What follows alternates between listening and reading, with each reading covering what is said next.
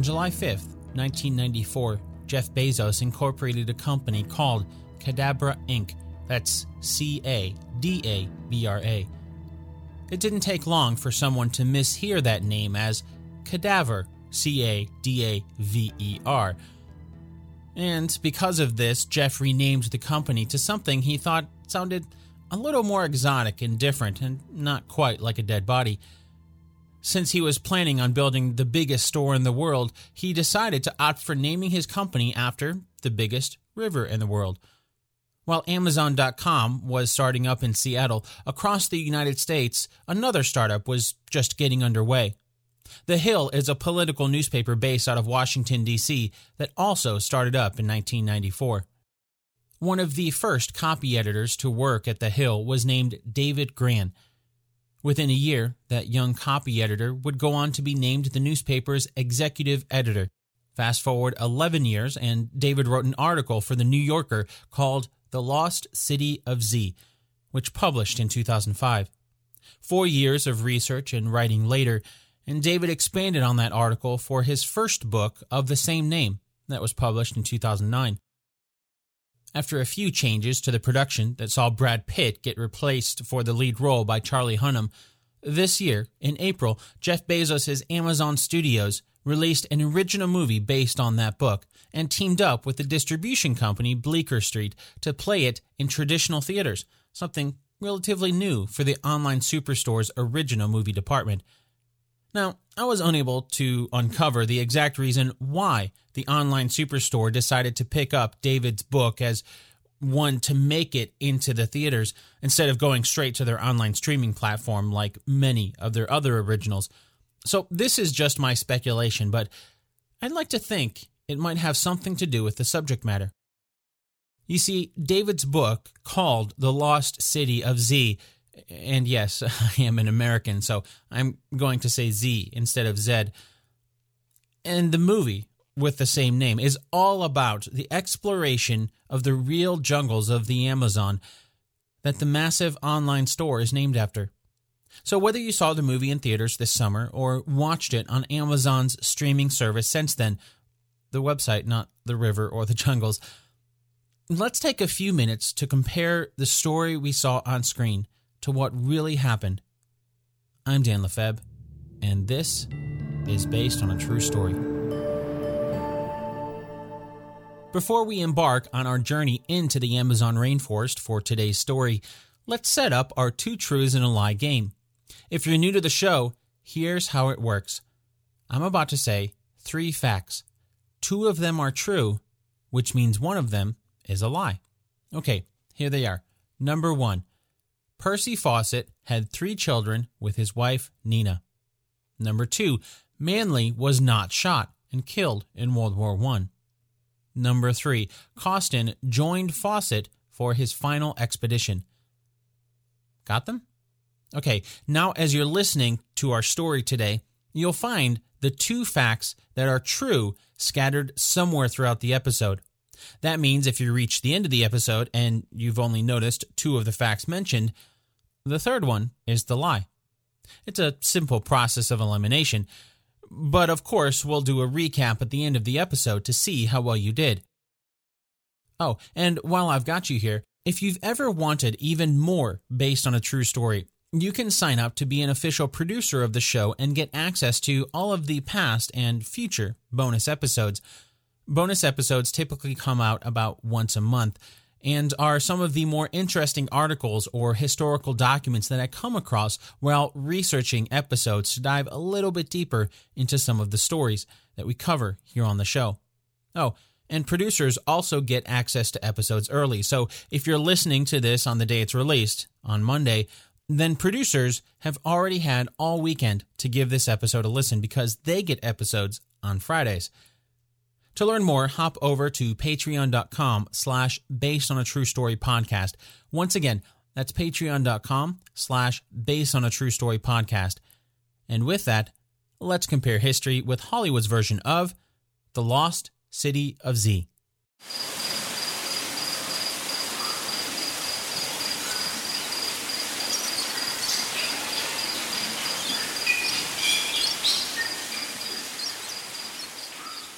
The movie opens by letting us know that it's 1905 and we're joining a deer hunt at the British Army barracks in Cork, Ireland. It's here that we meet Percival Fawcett, as played by Charlie Hunnam. After chasing down the deer with a bunch of other soldiers and quite possibly the cutest pack of hunting beagles you'll ever see, Percival manages to kill the deer and return to the cheers of his fellow soldiers who greet him along with his wife and son. While that particular hunt is something that's almost impossible to verify the documentation of, there's a few facts that we do know. Let's start with the family and military career that we see in the film for Percival, or Percy, as he's called in the movie. By the time the movie's timeline begins in 1905, Percival Harrison Fawcett had been in the British Army for 19 years after joining at the age of 19 in 1886. That would have made him about 38 when the movie's timeline begins in 1905. And it's true that he was in Ireland at that time. More specifically, he was stationed at the fortress on Spike Island, which is in Cork Harbour, just south of the city of Cork, which is in the southernmost county of Ireland called, you guessed it, Cork County. The movie is also correct in showing Percy with a wife and child. Percy met Nina Agnes Patterson, who's played by Sienna Miller in the movie, while he was stationed in Ceylon, which Charlie Hunnam's version of Percy mentions later on.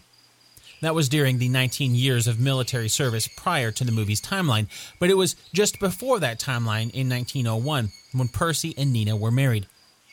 As a little side note, throughout the movie we hardly ever hear Percy call Nina by her real name. In fact, unless I completely missed it, I really never heard him say it. Instead, he always calls her Cheeky. That's an actual nickname that he had for her, something evidenced by his using the name Cheeky in dedicating his 1924 book called Exploration Fawcett to his wife. Well, I should probably say that the book Exploration Fawcett was actually published in 1953 after being completed by Percy's son, Brian. So there's been some who have wondered at its accuracy, the book, or if some parts had been altered by Brian or added to in a way to add to his father's legacy. There's really no proof of this that I could find, but that doesn't stop people from thinking it. But since that book is one of the only documents we have of Percy's own thoughts and recollections of a lot of the events, it's an important piece of evidence to help determine the movie's accuracy. As another little side note, Ceylon, that's Ceylon, was what it was called when it was a British colony from 1802 to 1948. That name changed in 1972. Now, the nation that used to be the British colony of Ceylon is known as Sri Lanka. As a little geography refresher, Sri Lanka is the island located just south of India. So, Percy and Nina were married in 1901, and 2 years later, they had their first child, Brian. That means little Brian would have been about 2 years old when we see him for the first time in the movie in 1905. Oh, and we also hear some of the other soldiers calling Percy a major. That's true. Percy Fawcett was promoted to the rank of major on January 11th, 1905. The weather's getting nicer, which means now is the perfect time to plan ahead for summer fun. Personally, I'm hoping to be able to visit my family this summer, and that means booking flights as soon as possible before the prices go up. And now you can help ensure your money is there when you need it with today's sponsor, EarnIn. Just download the EarnIn app, verify your paycheck, and watch your earnings tick up as you work. Access up to $100 a day and up to $750 per pay period so you can start making your summer plans now. It's free and easy to get started. Download EarnIn today, spelled EarnIn, in the Google Play or Apple App Store. When you download the EarnIn app, type in True Story under podcast when you sign up. It'll really help the show. True Story under podcast. EarnIn is a financial technology company, not a bank, subject to your available earnings, daily max, pay period max, and location. See earnin.com/TOS for details. Bank products are issued by Evolve Bank and Trust, member FDIC. Thanks, EarnIn.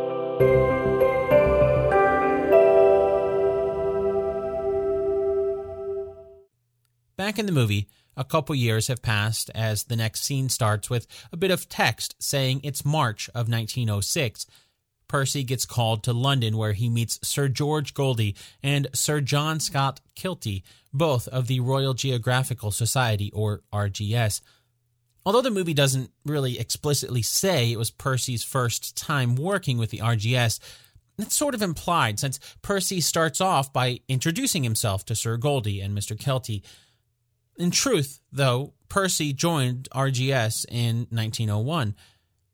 He had been an engineer in the British Army, but was fascinated with exploration, and so his enrollment in the RGS was a way of learning the skills of map-making and surveying that would be needed to be an explorer.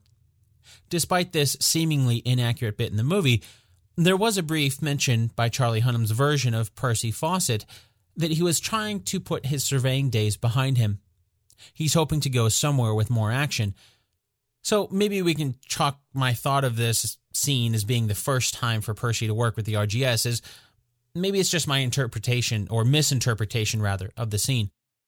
The movie is correct, though, in saying it was in 1906 when he was asked to join a special mission by the president of the RGS, which, at that time, as the movie shows, was Sir George Goldie.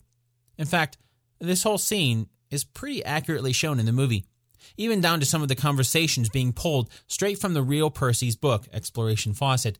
For example, how Sir Goldie explains the price of rubber was increasing so much that there was a chance of war between Brazil and Bolivia, although the movie doesn't mention that Peru was also in that mix. Charlie Hunnam's version of Percy Fawcett understands, but then says, "What does this have to do with me?" Well, that's something we saw in the movie, and seems to have been lifted from the pages of Exploration Fawcett. Oh, and in the movie there's a brief mention where Percy says he's not sure if he wants to go because he was hoping to go where more action was, not surveying. That's true, but it's also sort of not true. According to the real Percy Fawcett's account of the conversation in his book, Exploration Fawcett, that I've mentioned before, he was excited about the trip as a way to break the monotony of being an artillery officer stationed in friendly territory, basically away from any action. But he was hoping that it would be more than surveying. And it was. Back in the movie, it's during this meeting that another part comes up. It's really brief, but one of the characters also mentions it briefly at the beginning of the movie at the gala. So I wanted to make sure to touch on this. I'm talking about Percy's father. At the gala, there's a couple of characters talking about how Percy hasn't been too good with his choice of ancestors because we can choose our ancestors. Although I don't fault the filmmakers for that line. While there's no way I could prove that line was something that actually was said, sadly, that sort of thing was common. Class and social structure was a huge deal back then. Well, and now, too, probably more than we'd like to admit. Then, while Percy's talking to Sir Goldie about the trip, Sir Goldie brings up that topic again when he says this mission is a chance to gain some decoration and reclaim the family name. So, what they're referring to here was Percy's father, Edward Fawcett. Edward was also an officer in the British Army, as well as being a first-class cricketer, playing for the Sussex County Cricket Club. He was born into high society and only elevated both his stature and fortunes when he married Percy's mother, Myra McDougall, in the small coastal town of Hove, near Brighton. She was the daughter of a lieutenant colonel in the British Bengal Army. After marrying and settling down, Edward and Myra had 2 sons and 3 daughters. Somewhere in there, Edward began to crack, and it didn't take long for him to earn himself a reputation for gambling, heavy drinking, and what some reports would suggest were plenty of casual affairs with other women. Along the way, Edward managed to not only fritter away his family fortune, but also anything that they had from Myra's family. By the time Percy had grown up, the Fawcett family name didn't have the same reputation it did when Edward grew up. So that's what the movie is referring to in those brief moments talking about Percy's family reputation. Going back to the movie's timeline, as Percy is about to embark on his first mission, Nina tells him that she's pregnant. Then we find out in the next scene that it's April of 1906 and Percy is on a ship, the SS Panama, headed across the Atlantic. The basic gist of that plot point is true. We get introduced to him later, but Brian Fawcett was born in 1906, 3 years after his older brother Jack. These brothers are played by a few different characters as we see them grow in the movie, but the 3-year-old Jack here was played by Tom Mulheron. Not to get too far ahead of our story as far as the movie's timeline is concerned, but later we'll see him at 7 years old, and he's played by Bobby Smaldridge. Finally, we see Jack as a young man, and he's played by Tom Holland. As for Brian, we see him first as a 7-year-old, as he's played by Nathaniel Bates Fisher, then again as a 15-year-old, played by Daniel Huddleston. Oh, and while it was the SS Panama that bore the real Percy Fawcett to, well, Panama, it wasn't the first ship that he took. It seemed the movie hurried the timeline a little bit because, according to Percy, he left his post at Spike Island on board a German ship, the Kaiser Wilhelm der Grosse, in May of 1906, bound for New York.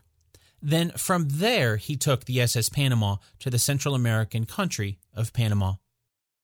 But it's probably good that the movie skipped over that first ship because the real Percy even went above and beyond to mention that he hated that trip. The Kaiser Wilhelm der Grosse was a luxury liner, and Percy said that sort of travel made him bored and indifferent to, as he put it, passengers who were overfed and sprawled around the various decks of the ship.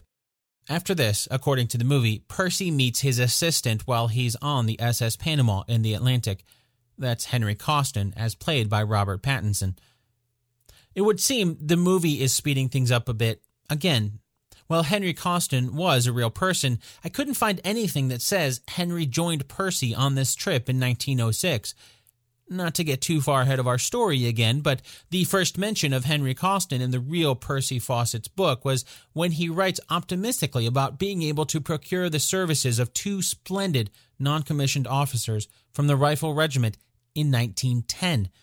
Those 2 officers being Corporal Henry J. Costin, and the other being someone who isn't in the movie at all, a man named H. Lee.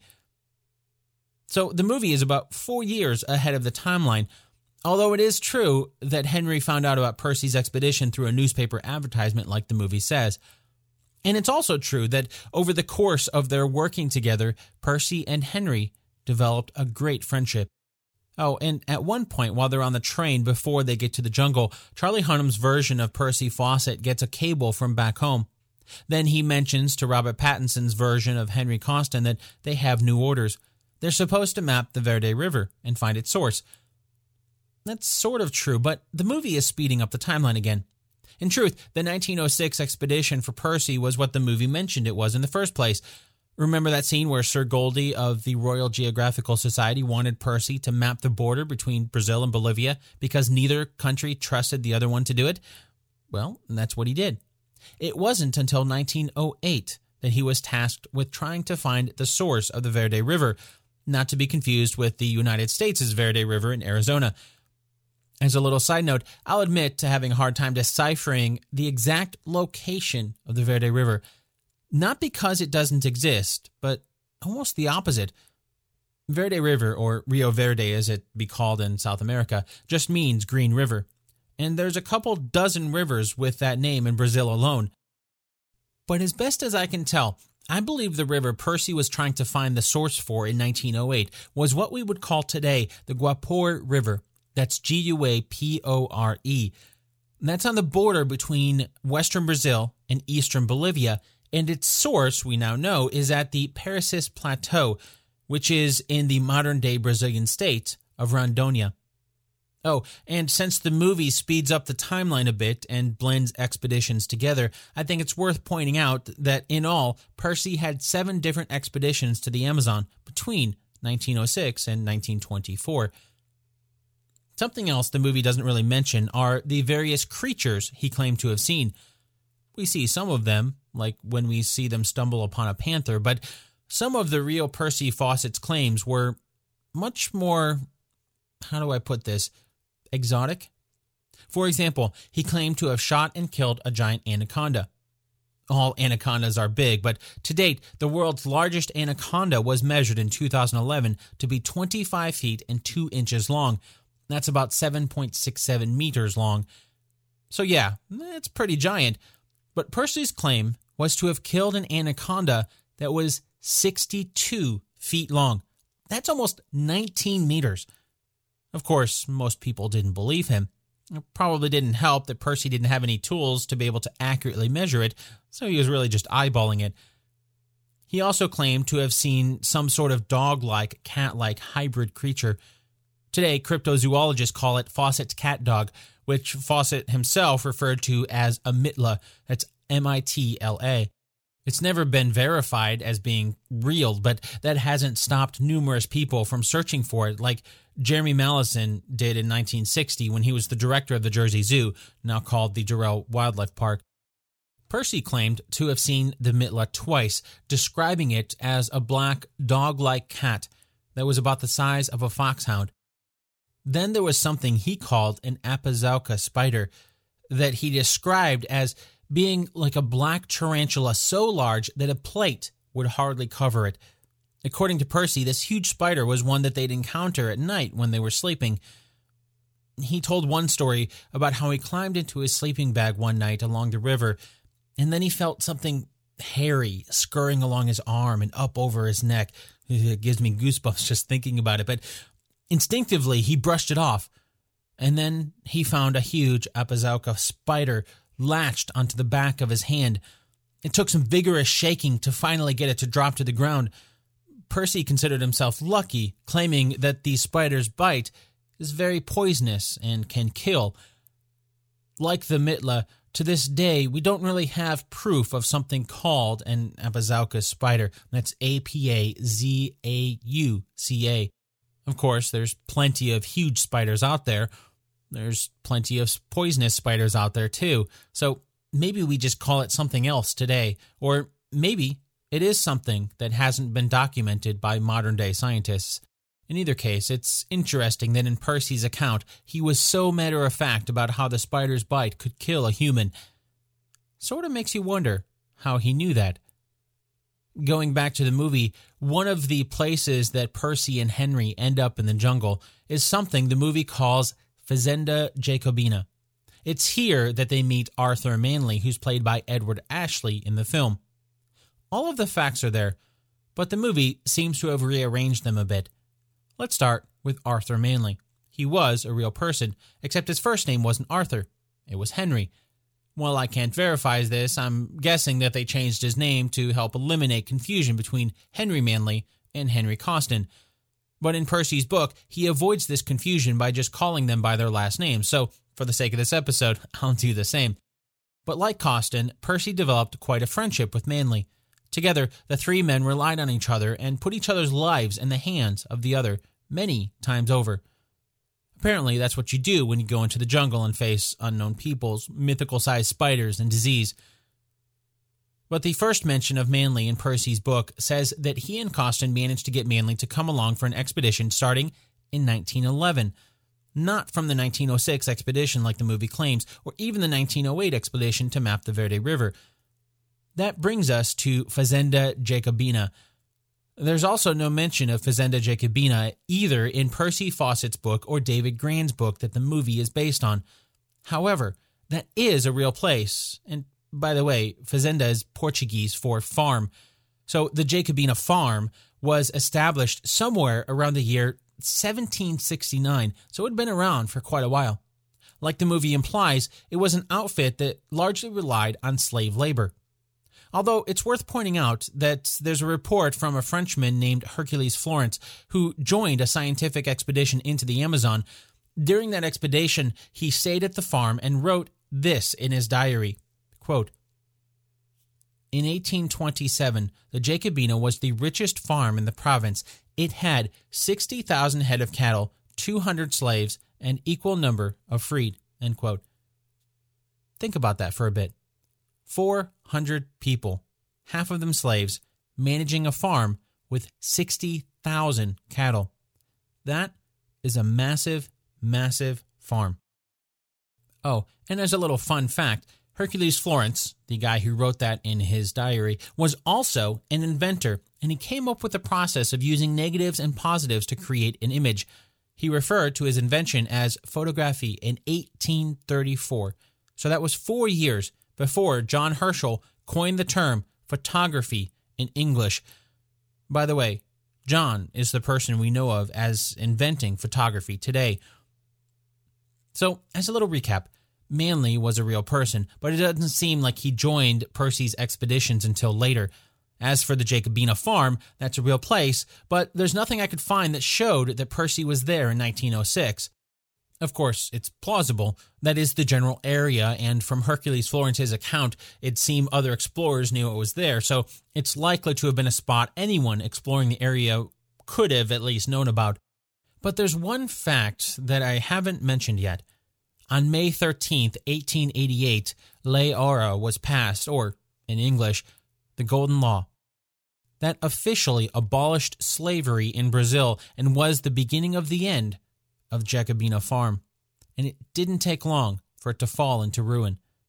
So while it's plausible, I'd venture to say it's not likely that Percy went there in 1906 like the movie implies. And if they did, they shouldn't have come across slavery like the film shows. But as you can tell by the way I carefully worded those sentences, there's not a lot of proof to back up what the movie shows. And of course, while they shouldn't have had slavery on the farm after 1888, we don't know if they actually did or not. If you have some proof, I'd love to hear it. Hop onto the Based on a True Story Facebook group and share it. If you noticed, though, I used the present tense to refer to the Jacobina farm. That's because not only did it exist during Percy Fawcett's time, but it still exists today. In fact, today, what's left of the historic farm is one of the biggest tourist attractions in the town of Caceres, which is located along the Paraguay River in the Brazilian state of Mato Grosso, along the border between Brazil and Bolivia. Back in the movie, after this first expedition, Percy returns home to now 2 children and gets invited to a delightful dinner at the home of James Murray. If you remember, Nina was pregnant with Brian before Percy left. Now, the movie doesn't mention any sort of date here, but if you remember from what we learned about Brian before, the first time we met him, he's 7 years old. Well, that's what I'm assuming anyway, because Nathaniel Fisher is the actor who is listed in the movie's credits as being Brian Fawcett at age 7. So we know from history that Brian was born in 1906. If the movie says he's cast as a 7-year-old, that would mean this next scene should be around 1913. Give or take a little bit, since the movie doesn't mention what month it is. But regardless of what month it is, the movie is speeding things up a bit again. You see, James Murray, who's played by Angus McFadden in the film, was indeed a real person. But he embarked on an expedition with Percy Fawcett in 1911. If you remember, that's the first time Henry Manley joined the expedition as well. Although the movie correctly mentions that James Murray had already earned a name for himself thanks in part to an expedition to Antarctica with the renowned explorer of the time, Ernest Shackleton. Before making this expedition, according to the movie, Percy's wife, Nina, is pregnant yet again. And that's true. This time, as the movie correctly shows, it's a girl. Her name was Joan. In the movie, Joan Fawcett is played by Bethanne Coomer. Oh, and by the way, after this dinner with James Murray, there's a scene where we see Charlie Hunnam's version of Percy Fawcett speaking in front of a group of people. During that speech, he mentions some of the evidence of a lost city that he's calling Zed. Except, as I mentioned before, I'm an American, so I'm going to call this Z from now on. One of those pieces of evidence that he mentions is a manuscript that he believes was written by a Portuguese soldier in 1753. That, as he quotes it as saying in the movie, "We came upon the ruins of an ancient city bedecked with gold, roads, temples, and ancient symbols." The movie implies that this was a big part of Percy's belief in the lost city of Z. That's actually true, and that manuscript does exist. It's way too long to include here, but I'll actually add it as a bonus episode for Based on a True Story producers, or rather an English translation of the original Portuguese. For the purpose of this episode, though, the point is that the movie is correct with the basic gist of there being an old manuscript as the basis of Percy Fawcett's belief in the lost city of Z, deep in the Amazon. Going back to James Murray, though, while the movie doesn't mention it, Before his expedition with Shackleton, James also spent time surveying uncharted regions in his home country of Scotland. It seemed like he was able to handle his own. Percy himself once wrote that he thought James Murray would be a great addition to the next expedition into the Amazon. But, as author David Grand pointed out in the book that the movie is based on, there were some warning signs. For example, during the Scottish expeditions, James ran into physical limitations. While in Antarctica, he was in charge of the camp. He never really had to deal with the levels of exposure that the others in the expedition did. By the time he joined Percy's expedition, James was, well, as the movie shows, out of shape. His complaints certainly were something that had to have gotten on the nerves of Percy, Costin, and Manley. While the scenes of Angus McFadden's version of James Murray complaining were dramatized for the effect in the film, the movie is correct in showing that James Murray complained. A lot. Oh, and while the movie sort of implies that they all leave from England together, in truth, James Murray met Percy's expedition in San Carlos, a town on the western border of Brazil, near Bolivia. The expedition left San Carlos on October 4th, 1911. As a fun little side note, there were some reports that the expedition came across vampire bats like the movie shows. Well, it doesn't really show it directly, but we see Costin have some bites from the little vampire bats. Maybe that's why they cast Robert Pattinson to be Henry Costin. Get it? Twilight? Okay, that was a bad joke. The vampire bats weren't the only thing that they had to endure. Disease struck. First, it was Manley, who caught malaria. With temperatures hitting 104 degrees Fahrenheit, that's about 40 degrees Celsius, Manley was sapped of energy. Then Costin caught what Percy called Espundia in his book, Espundia, or you might know it today as Leishmaniasis, Leishmaniasis, or if you're like me, you've never heard of either of these. It's a disease that causes skin ulcers, and that's caused by the bite of a very particular kind of sandfly. But here's a tip for you. Don't Google it. Then, the diseases hit James Murray, who was already lagging behind when healthy. It started with one of his fingernails simply sliding off. That's not supposed to happen. Then he noticed a wound on his right hand. Then it was diarrhea. Then he woke up one day to find... I'm going to warn you here. You might want to skip ahead a few seconds if you're with kids. You ready? James woke up one day to find maggots growing inside of him. They were in his knee and arm, about 50 of them, he wrote at one point, that he found around his elbow. Trying to get rid of them, he did just about anything. Picking and pulling, squeezing the skin around the wounds to try to force them out. He even tried to poison them. That worked for some, but then the dead maggots started rotting under his skin. Okay, enough of the descriptors. You get the idea. If James complained beforehand, you can only imagine what he was like now. Despite his horrible state, it seemed that at this point Percy had already changed his belief that James was a good fit for the expedition. He'd suspected James of stealing supplies and food, and of course, there were the complaints. So for a while, they pressed on. Eventually, it became too much.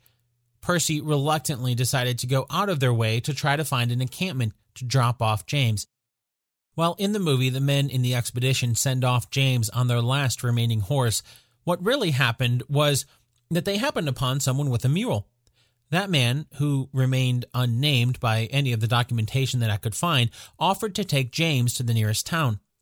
But Percy did offer James some money to buy food with, and they seemed to at least try to set things right.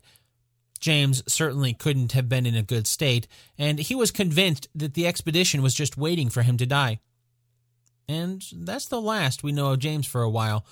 Just like the movie shows, Percy and the rest of the expedition didn't really know what happened to him. For all they knew, he had been sent off into the jungle with the man who had promised to take James to safety. Had he been able to do that? There was no way Percy could have known.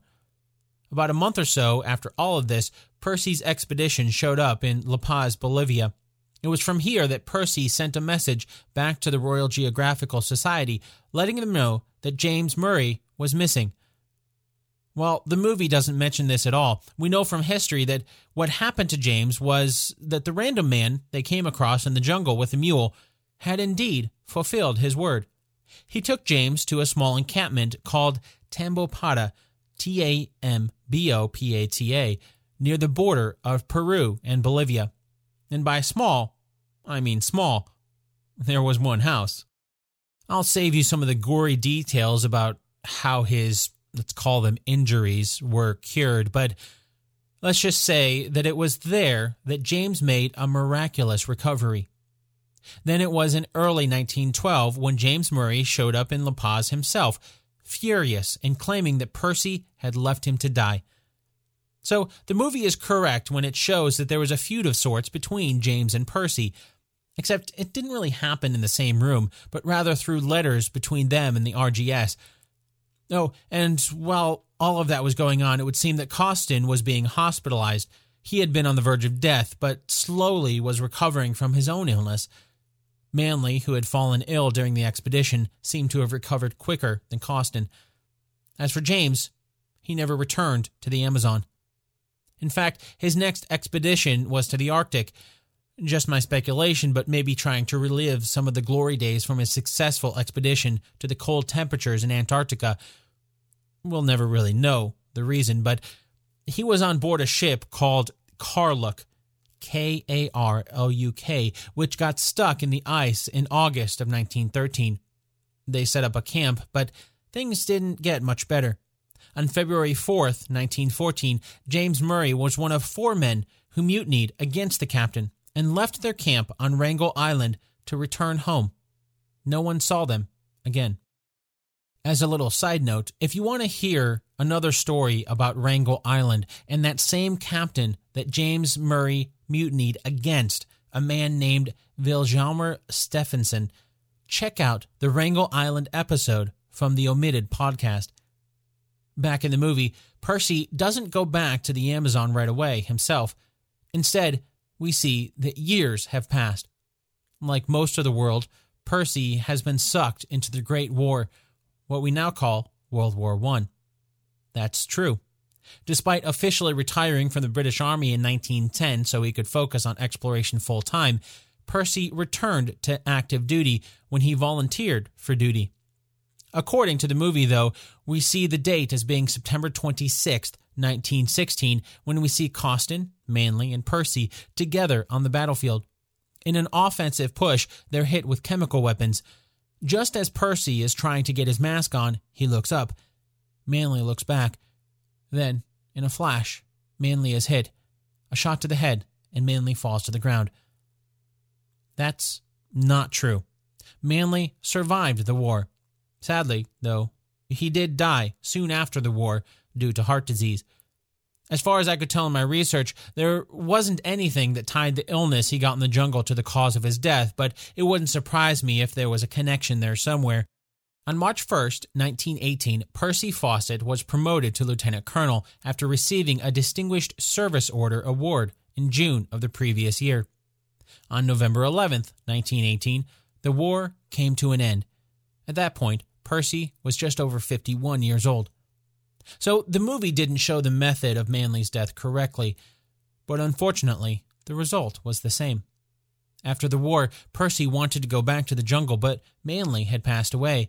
Costin, like the movie correctly shows, had recently married and wasn't keen on leaving his new family to go back for another expedition. So Percy was on his own. According to the movie, that's when Percy finds a new partner for his expedition, his son, Jack. That's true. In fact, for the Based on a True Story producers, you'll get an extra bonus episode that's a newspaper article from January 12th, 1925 that talks about the father-son's duo expedition. If you're not a producer, you can become one at patreon.com/Based on a True Story podcast. What the movie doesn't mention is that one of Jack's best friends, a man named Raleigh Rimmel, also came along. It was Percy, Jack, and Raleigh as the primary leaders of the expedition. Then there were 2 Brazilians to help with manual labor, a couple of horses, and a couple of dogs, and about 8 mules. Their purpose for the expedition? To find the lost city of Z. In the movie, we see a date of April 1925 when Percy and Jack reached a clearly abandoned and overgrown Jacobina farm.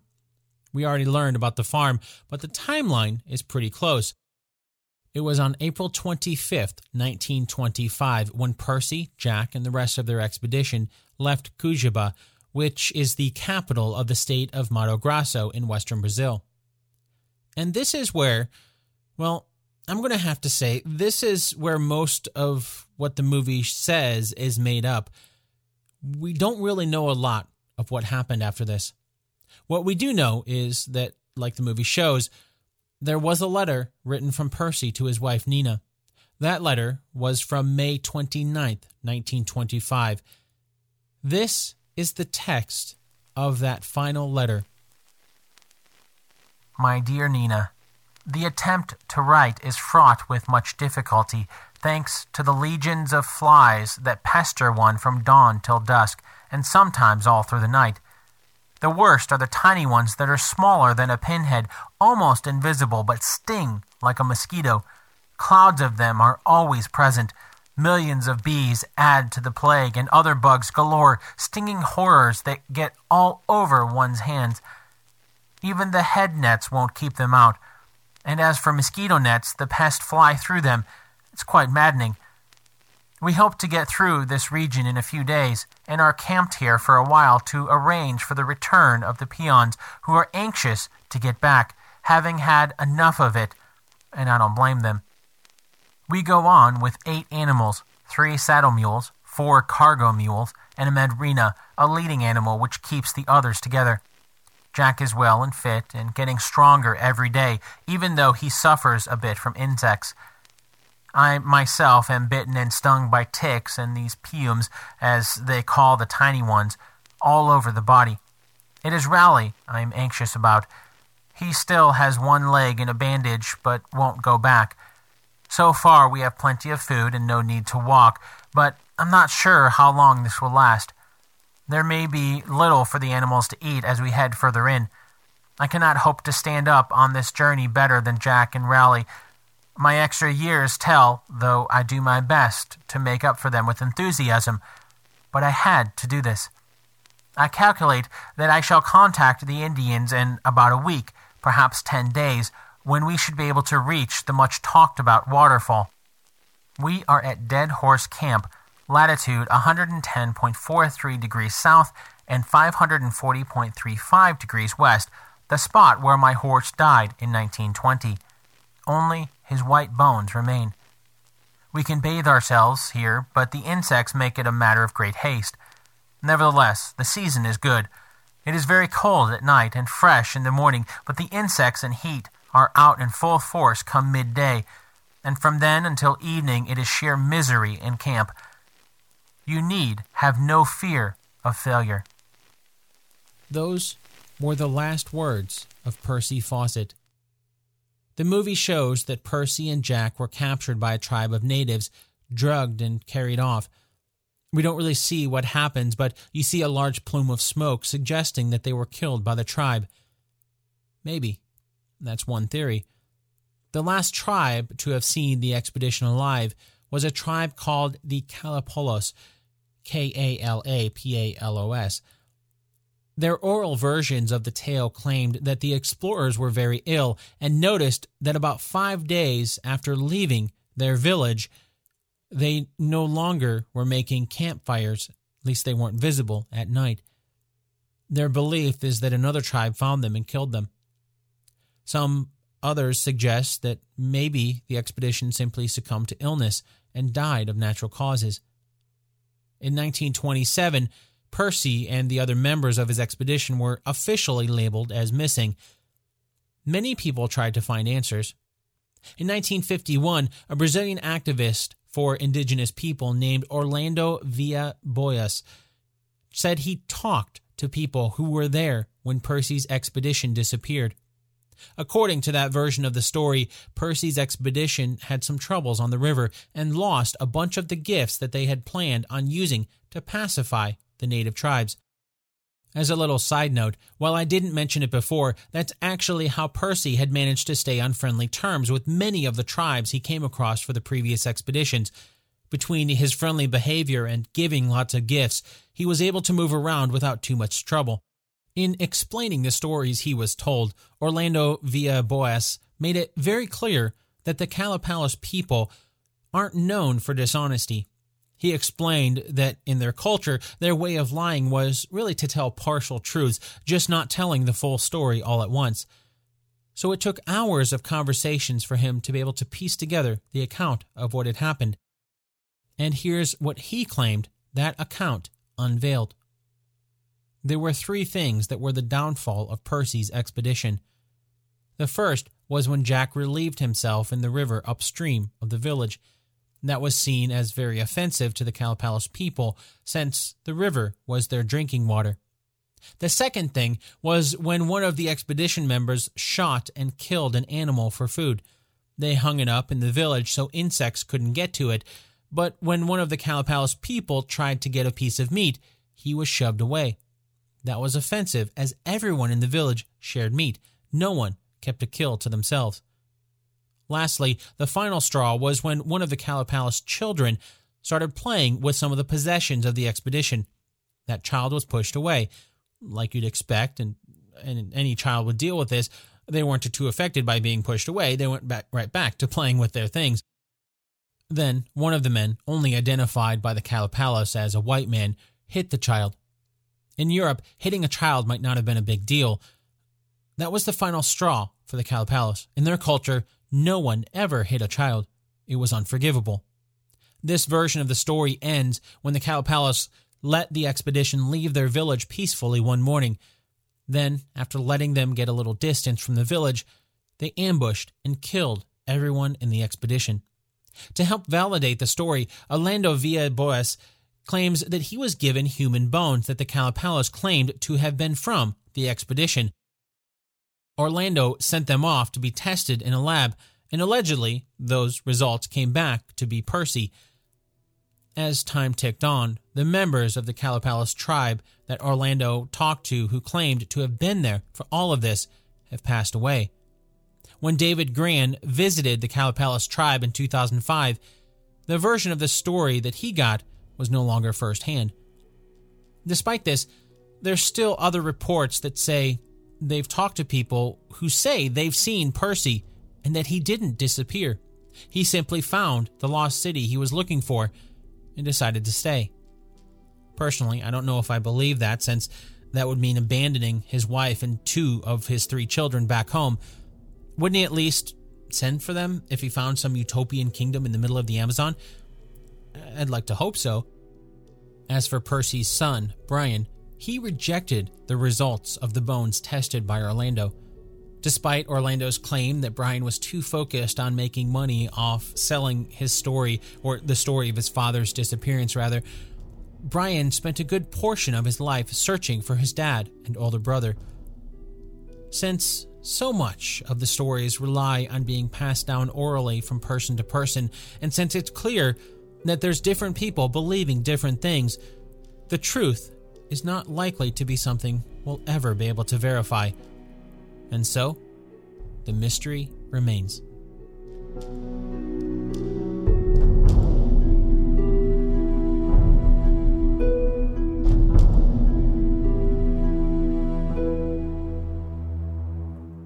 This episode of Based on a True Story was written and produced by me, Dan Lefebvre. To learn more about Percy Fawcett, there's 2 places I'd recommend starting. First, pick up a copy of David Grann's book called The Lost City of Z. The other resource I'd recommend is Percy Fawcett's own book called Expedition Fawcett. I'll add links to those books and plenty more resources to begin your deep dive into the life and disappearance of Percy Fawcett over at basedonatruestorypodcast.com. Before we get to the answer to the True Truths in a Lie game, here's another 5-star review. This one is very brief, and it comes from Loloson, Lolloson, and it simply says, "Dig the heck out of the show." and I'll keep my reply brief as well. Thanks so much. I'm so happy that you enjoy the show. Okay, now it's time for the answer to our 2 truths and a lie game from the beginning of the episode. As a refresher, here are the 2 truths and 1 lie. Number 1. Percy Fawcett had 3 children with his wife Nina. Number 2. Manly was not shot and killed in World War I. Number 3. Costin joined Fawcett for his final expedition. Did you find out which one is a lie? The lie is number 3. Although he had formed a great friendship with Percy Fawcett, after World War I came to a close, as we learned, Henry Costin decided to settle down with his new family. As a result, Percy took his son Jack and Jack's friend Raleigh with him on what would be his final expedition. What do you think happened to the Fawcett expedition? Consider this your official invitation to join the Based on a True Story Facebook group and share it with the community. Let's talk about some of the theories. Oh, and don't forget, you can pick up your own Based on a True Story merch over at basedonatruestorypodcast.com/merch. And if you're wondering what the real Percy Fawcett looked like, follow the show on Instagram. It's at Based on a True Story Podcast to see some of the faces and places behind each episode. You can also find me on Twitter, where I'm at Dan Lefebvre, DanLefeb. Or if social media isn't your thing, you can shoot me a good old-fashioned email at dan@basedonatruestorypodcast.com. Thanks so much for listening, and I'll chat with you again really soon.